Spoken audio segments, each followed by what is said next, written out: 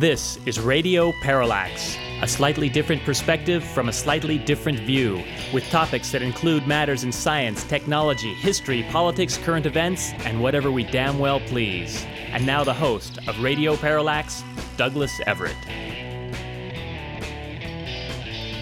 Apologies as we start today's program for the fact that last week we were unable to produce an original program owing to illness. Yes, disease strikes even Mr. McMillan and I on occasion. But we vow to make it up to you, dear listener. During the Christmas holidays, yours truly had a chance to access many of our archival files that have been stashed away over the decades, and it is now decades. And there's a lot of stuff there, a lot of good stuff there that just didn't quite make it in the show, or maybe did make it in the show, but it was 20 years ago. Were you listening then? We hope so, but chances are you weren't. Thus, we predict that in the next few weeks, we'll probably stick an extra show or two in. In the next couple months, we definitely will. So I'm sure you're pleased to hear that. Now, it turned out that owing to the fact there was a bit of a technical problem at KDVS, listeners in the greater Davis/Sacramento area got to hear a show that did not air the week before. So I guess if I hadn't said anything, you wouldn't have known there was an original show missing. Actually, you would. Guy did provide a full disclosure on that matter. He outed us? Well, yeah. Now, because this is the first show of 2023, it's traditional to look back over the year that just passed, 2022, and remark upon it. One way we planned to do that was to do the Dave Barry annual year of review, but I can't put my hands on it right now. I printed it up and lost it temporarily. When I find it, well, we'll air it. I have to say, it wasn't quite up to his usual standard. When you're Dave Barry, that standard is set pretty high, so I'm sure you'll still get a few yucks out of it. And since we're starting out in a yuck-seeking mode, I think I might do well to snag a book I picked up recently. It's nice to know that in my hometown, a new bookstore has opened up, so I wanted to make a point to go over there and become a customer. I did have to laugh at the advertisement for the new bookstore that was touting the fact that it actually had in-store shopping. Now, there's a concept for you. You can actually shop in the store. You can, pick up the book, hold it, maybe read it. Man, it's exciting stuff. Anyway, the book that I picked up was Andy Borowitz's Profiles in Ignorance. Mr. Borowitz started his introduction as follows. Imagine a hypothetical job applicant. He can't spell the simplest words, such as heel, H-E-A-L, and tap, T-A-P. Confused by geography, he thinks there's an African country called Nambia. As for American history, he's under the impression that Andrew Jackson, who died in 1845, was angry about the Civil War, and that Frederick Douglass, who died in 1895, is still alive. Given the alarming state of his knowledge, you might wonder what job he could get. Unfortunately, he's not hypothetical, and the job he got in 2016 was President of the United States.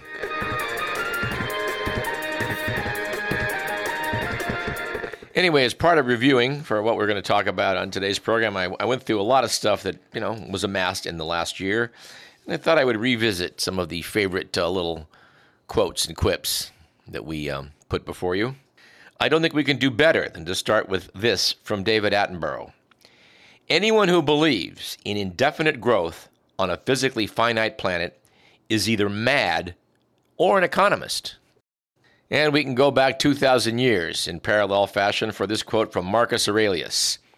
The opinion of 10,000 men is of no value if none of them know anything about the subject. Here's a couple jokes we liked. One of them has a picture of Vladimir Putin with the caption, Putin's realizing that taking over Ukraine may not be as easy as taking over the Republican Party. And I really like this one. My wife called me at work and asked, do you ever get a shooting pain across your body like somebody's got a voodoo doll of you and they're stabbing it? Sounding concerned, I replied, no. She responded, how about now? Yeah, that one really amused our Los Angeles correspondent, Donald Rose, who wanted to contribute to today's program, but alas, probably won't be able to do so. He threw out 3 jokes from Emo Phillips. In this case, I think they were jokes chosen by Penn Jillette as his favorites among the repertoire of Emo Phillips. To which I asked, why didn't he use the best one? Don said, what was that? I said, well, in my opinion, his best joke was, a computer beat me at chess, but it was no match for me in kickboxing. Circling back to Trump, here was a meme I enjoyed. It said, the President of the United States is fighting the release of his DNA in a rape case, evidence that would exonerate him if innocent. Let that sink in. And this one came not from last year, but the year before, but it was another meme that said, Congress has just approved free coronavirus testing without having to leave your home. All you need to do is send a fresh stool sample to the following address, 1600 Pennsylvania Avenue, Northwest Washington, D.C., 20500. And we couldn't resist this one. When you're dead, you don't know you're dead. All of the pain is felt by others. The same thing happens when you're stupid. And we'll close out with this meme. It's been a bit of a strange day. First, I found a hat full of money. Then I was chased by an angry man with a guitar.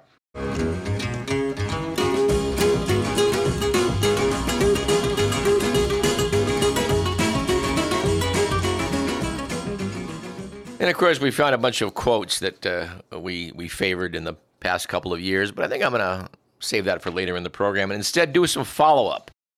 A couple of weeks ago, we lamented the fact that we were unable to obtain any follow-up over the news story that some canoe voyagers had left Easter Island, heading for another island out in the Pacific, and we're going to paddle for like 3 days and 3 nights to get to a nearby uninhabited island called Hoki Mai.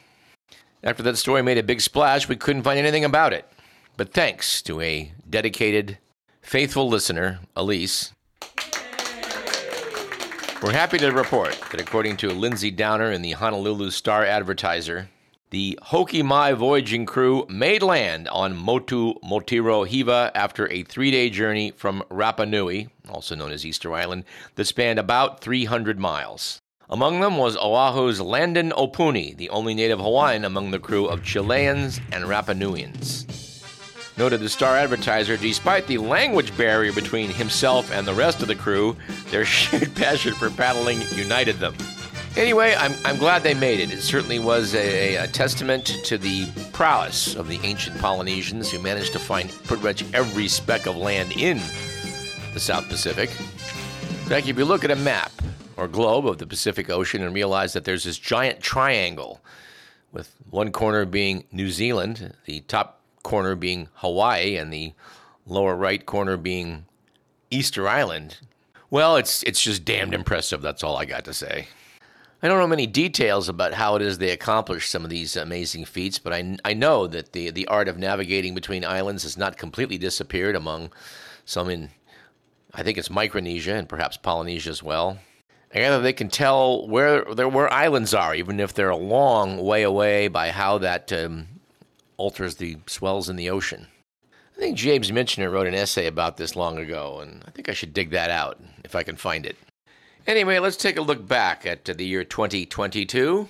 The pollsters were, of course, busy, as they always are, trying to chart the opinions of the public. There's some surprising findings there.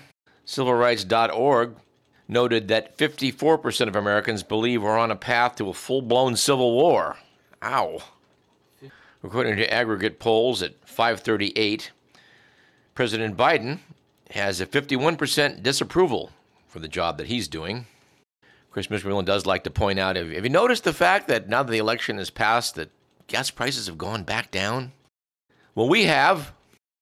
According to Monmouth University, and I'm not sure we can trust this, but according to Monmouth, 29% of Americans think voter fraud put Biden in the Oval Office. That seems a little high. Apparently 40%, according to YouGov, believe that real power lies in a secret group of people who control events. A lot of people would scoff at that being a, quote, conspiracy theory, unquote. But this very morning, I got a call from an old friend that was asking about, like, Skull and Bones.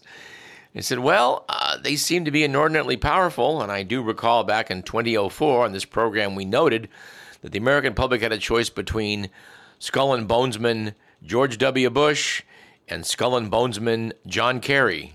Think those guys carry a little extra weight ahead of, like, say, the local PTA?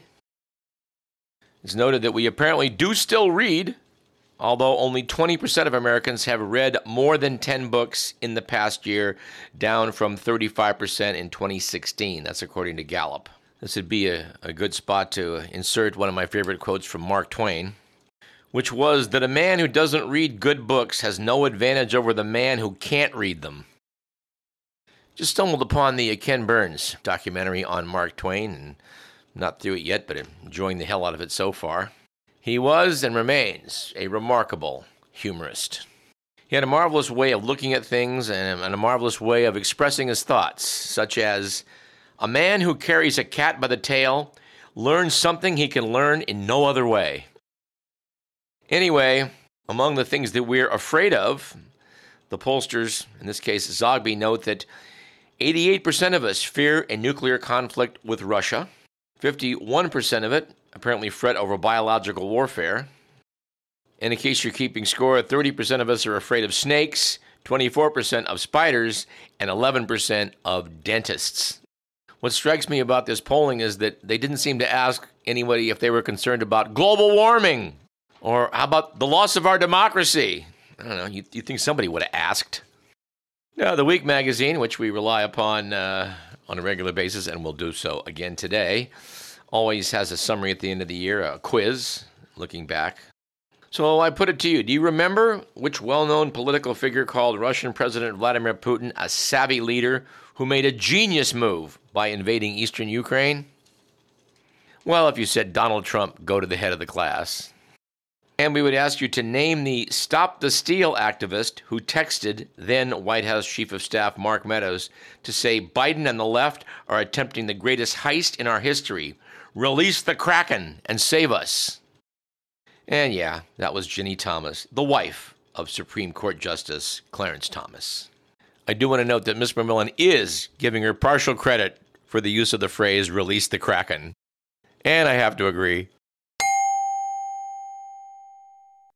Oath Keepers founder Stuart Rhodes, who was convicted of seditious conspiracy for his role in organizing the January 6th insurrection. You may be wondering, from which well-known institution did he obtain an advanced degree before he became a right-wing radical? In this case, you have to look no further than Yale Law School.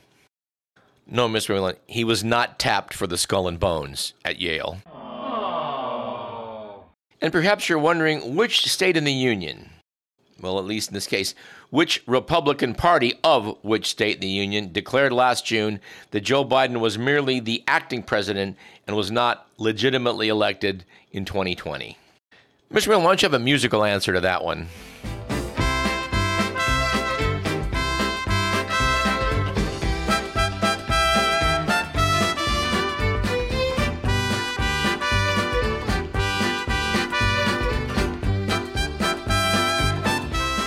For our final query, we're going to do it Jeopardy style. Give you the answer first and then come up with the question. The answer is Amazon. And the question is, which tech giant became the first company to lose $1 trillion in market value, falling to $879 billion from a peak of $1.88 trillion in July of 2021? I guess, Mr. McMillan, that your Amazon Prime membership was not enough. And there was quite a to-do last year over arguments in various states and jurisdictions across the country about what was available in libraries for children to read. And we have to say we are not in favor of banning books, that's for sure. But I do want to note in fairness that I think it was the liberals that started this one. Well, actually, that may be unfair, but I do remember the outcry from a lot of sources on the left about how things like Huckleberry Finn needed to get pulled from our public libraries because they were racist. All I can say about that, it was a pretty woke 20th century viewpoint on a book that was extraordinary for its portrayal of a black man in a sympathetic light back in 1882. Anyway, let's jump out of that and into the good, the bad, and the ugly.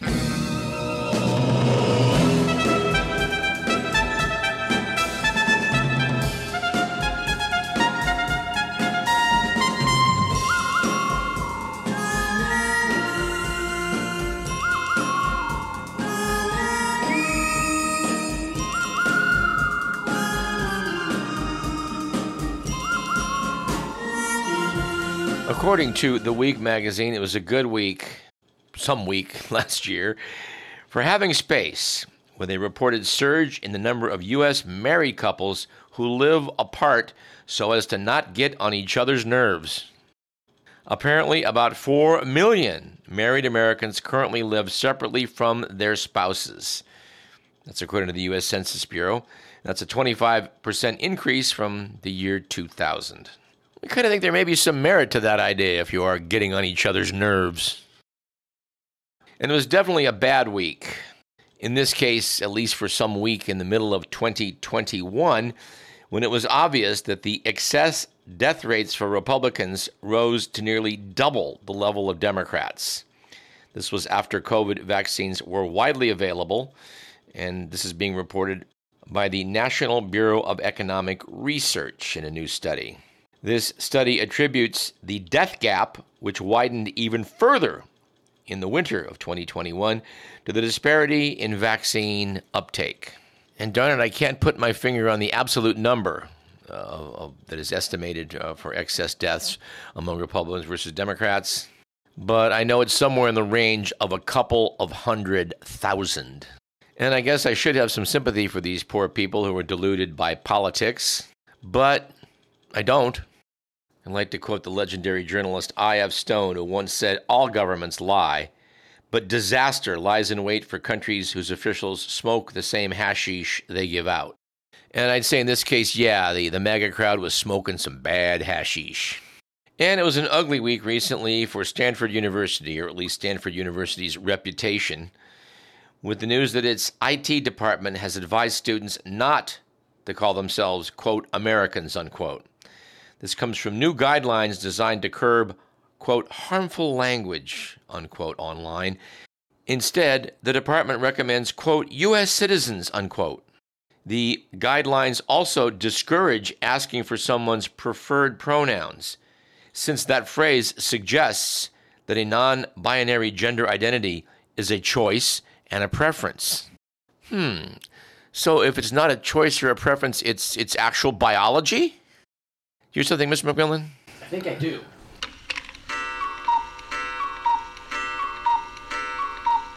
Anyway, let's get out of the world of humans for a minute and instead enter the world of animals. We're happy to report that studies in California show that the beaver is making a comeback. It was almost extinct in California by the early 1800s, thanks to trappers. But in recent years, their numbers have increased substantially. It's noted that conflicts can arise when the happy dam builders take up residence in streams with adjacent human structures. Until very recently, these nuisance animals could not be relocated, only eliminated. With a better understanding of their historic range and importance for wetlands, funds have now been allotted by the state of California to study new methods of coexisting with our furry friends. This causes me to recall with tremendous fondness some warm nights in Sacramento years back, where yours truly would take some occasional night swims out in William Pond Park, and there were beaver in that pond. And it was very, very cool to be out there coexisting with them as they were gnawing away on aquatic vegetation. One day I was down there and decided to swim up inside one of the beaver lodges that was in the pond. After all, I had seen this done in I think a couple of Disney movies as a child. But when I surfaced up inside the structure and saw a very surprised mama beaver looking at me, I realized that I'd probably erred in judgment. Fortunately, those teeth, which are so effective at taking down saplings, were not put to use on yours truly. And I was able to back my way out safely.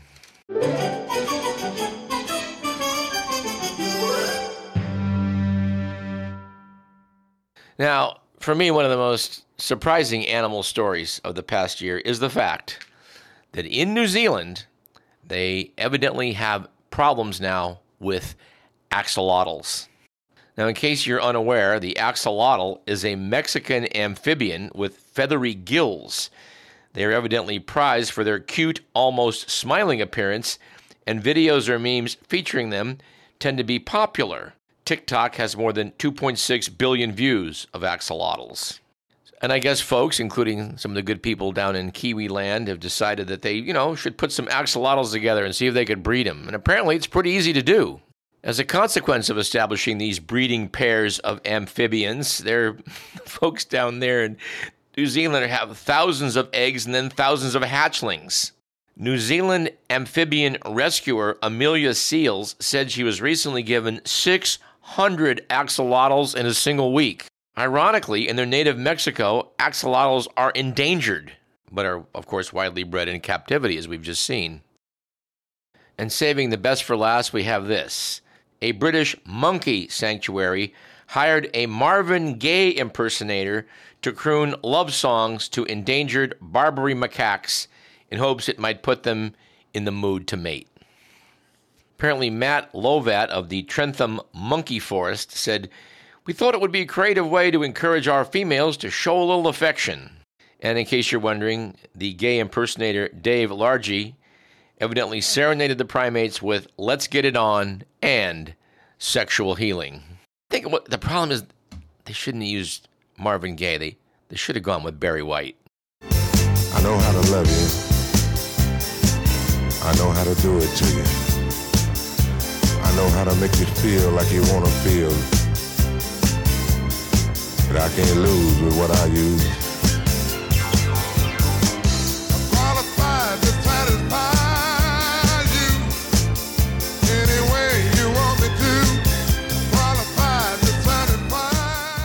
Now, one bit of good news I think we can report is that it finally seems to be dawning on the news media that the misnamed so-called opioid crisis, which has been to no small degree laid at the feet of doctors prescribing pain relief pills, is really an epidemic of illegal drug use, especially fentanyl, which is being manufactured in quantity in China and shipped to the U.S., and I think also being manufactured in quantity in Mexico. Methamphetamine certainly is.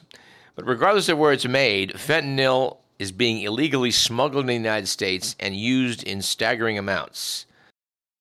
We would call 28,700 pounds of fentanyl a staggering number, particularly since it represents a 594% increase from 1 year previous.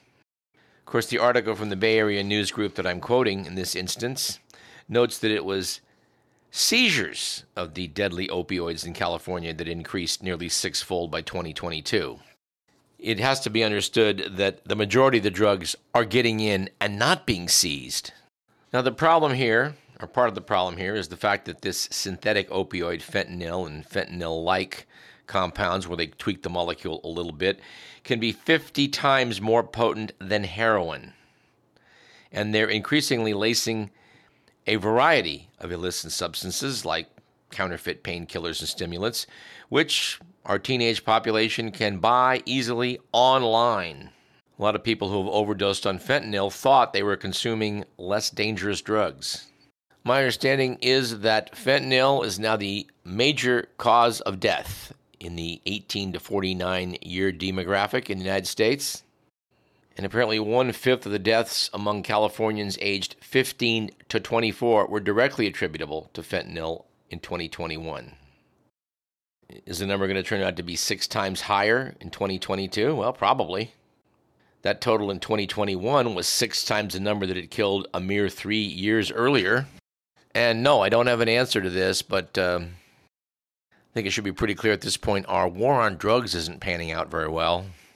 And by falsely blaming physicians for this opioid crisis, so-called, we've restricted the use of a lot of very useful and needed pain medications to people that, are in desperate straits. It's very disturbing. Anyway, about this point, we probably need to develop a little more positive attitude. In fact, let's start with a quote about that from author Herm Albright. He once said, "A positive attitude may not solve all your problems, but it will annoy enough people to make it worth the effort." And since we've strayed into quotes, let's do a few more. Humorist Franklin P. Jones once noted that honest criticism is hard to take, particularly from a relative, a friend, an acquaintance, or a stranger. A recent quote we would cite was from Jean-Luc Godard. Godard was, of course, one of the purveyors of the new wave cinema coming out of France that challenged Hollywood, which by the late 50s had grown pretty stodgy. Anyway, Luc Godard once said, "All you need to make a movie is a girl and a gun." We're not sure that's true, but I gather it was probably what you needed to make Breathless. Well, he didn't say a good movie. Well, Breathless is pretty good. A quote we've been hanging on to since the very earliest days of doing this show comes from the immortal poet Robert Frost, who once said, "A liberal is a man too broad-minded to take his own side in a quarrel," which I cannot resist bookending with the quote from Woodrow Wilson, which is that a conservative is a man who sits and thinks. Mostly sits. Anyway, there's some archival items from the good and the bad and the ugly that I think that we'll end this segment with. And I'm not sure on the dates of any of these exactly, but they all took place in 2022. Item number 1. A Missouri pastor berated his cheap congregation for not buying him an expensive watch and taking care of God's shepherd. Pastor Carlton Funderburk of Kansas City complained that he'd asked a year ago for a Movado watch, which ranges up to $3,200, and still hasn't received it. "I'm not worth your Red Lobster money?" he asked churchgoers, calling them poor, broke, busted, and disgusted. After a video of this tirade spread online, Funderburk apologized and said, "It does not reflect my heart." You know, really surprised he didn't use Flip Wilson's Geraldine's excuse for his behavior, which was, "The devil made me do it." And while we don't necessarily approve of this behavior, we had to get a chuckle over the pair of Australian tourists who surfed Venice's iconic Grand Canal on motorized surfboards. They drew $1,500 fines and a tongue lashing from Mayor Luigi Bugnardo, who said, "The thrill seekers are two overbearing imbeciles who are making a mockery of the city." And apparently the young men were caught after videos emerged of the pair shooting under arch bridges and dodging water buses on the tourist throng waterway, Venice's main thoroughfare. We say, crikey, Mayor Luigi Bugnardo, lighten up. And here's an item from a couple years back. Italian artist Maurizio Catalan made a splash in 2019 when he duct-taped a banana to a wall as part of Miami gallery exhibit. He then sold 3 versions of the work for $390,000. Wouldn't you know it, after doing so, he was sued by California artist Joe Morford, who says Catalan stole his idea. "I did this in 2000, he wrote. Now, the last we heard, a federal judge was allowing the suit to go forward, even though, we're not legal scholars, but we do note that Morford used a plastic banana, whereas Maurizio Catalan used a real banana. I guess we're going to have to leave it to legal scholars to work that one out. And what a marvelous use of our court system's time. Let's take a short break. You listen to Radio Parallax. I'm Douglas Everett. I'm Chiquita Banana, and I've come to say bananas have to ripen in a certain way, and when they're flecked with brown and have a golden hue, bananas taste the best and are the best for you. You can put them in a salad. Grief? No, not yet, my dear. That greenish way you're looking means that you are ripe for cooking. How about me? No. When you are fully ripe, my dear, those little flecks of brown appear. Me? You're most digestible, my friend. Delicious, too, from end to end.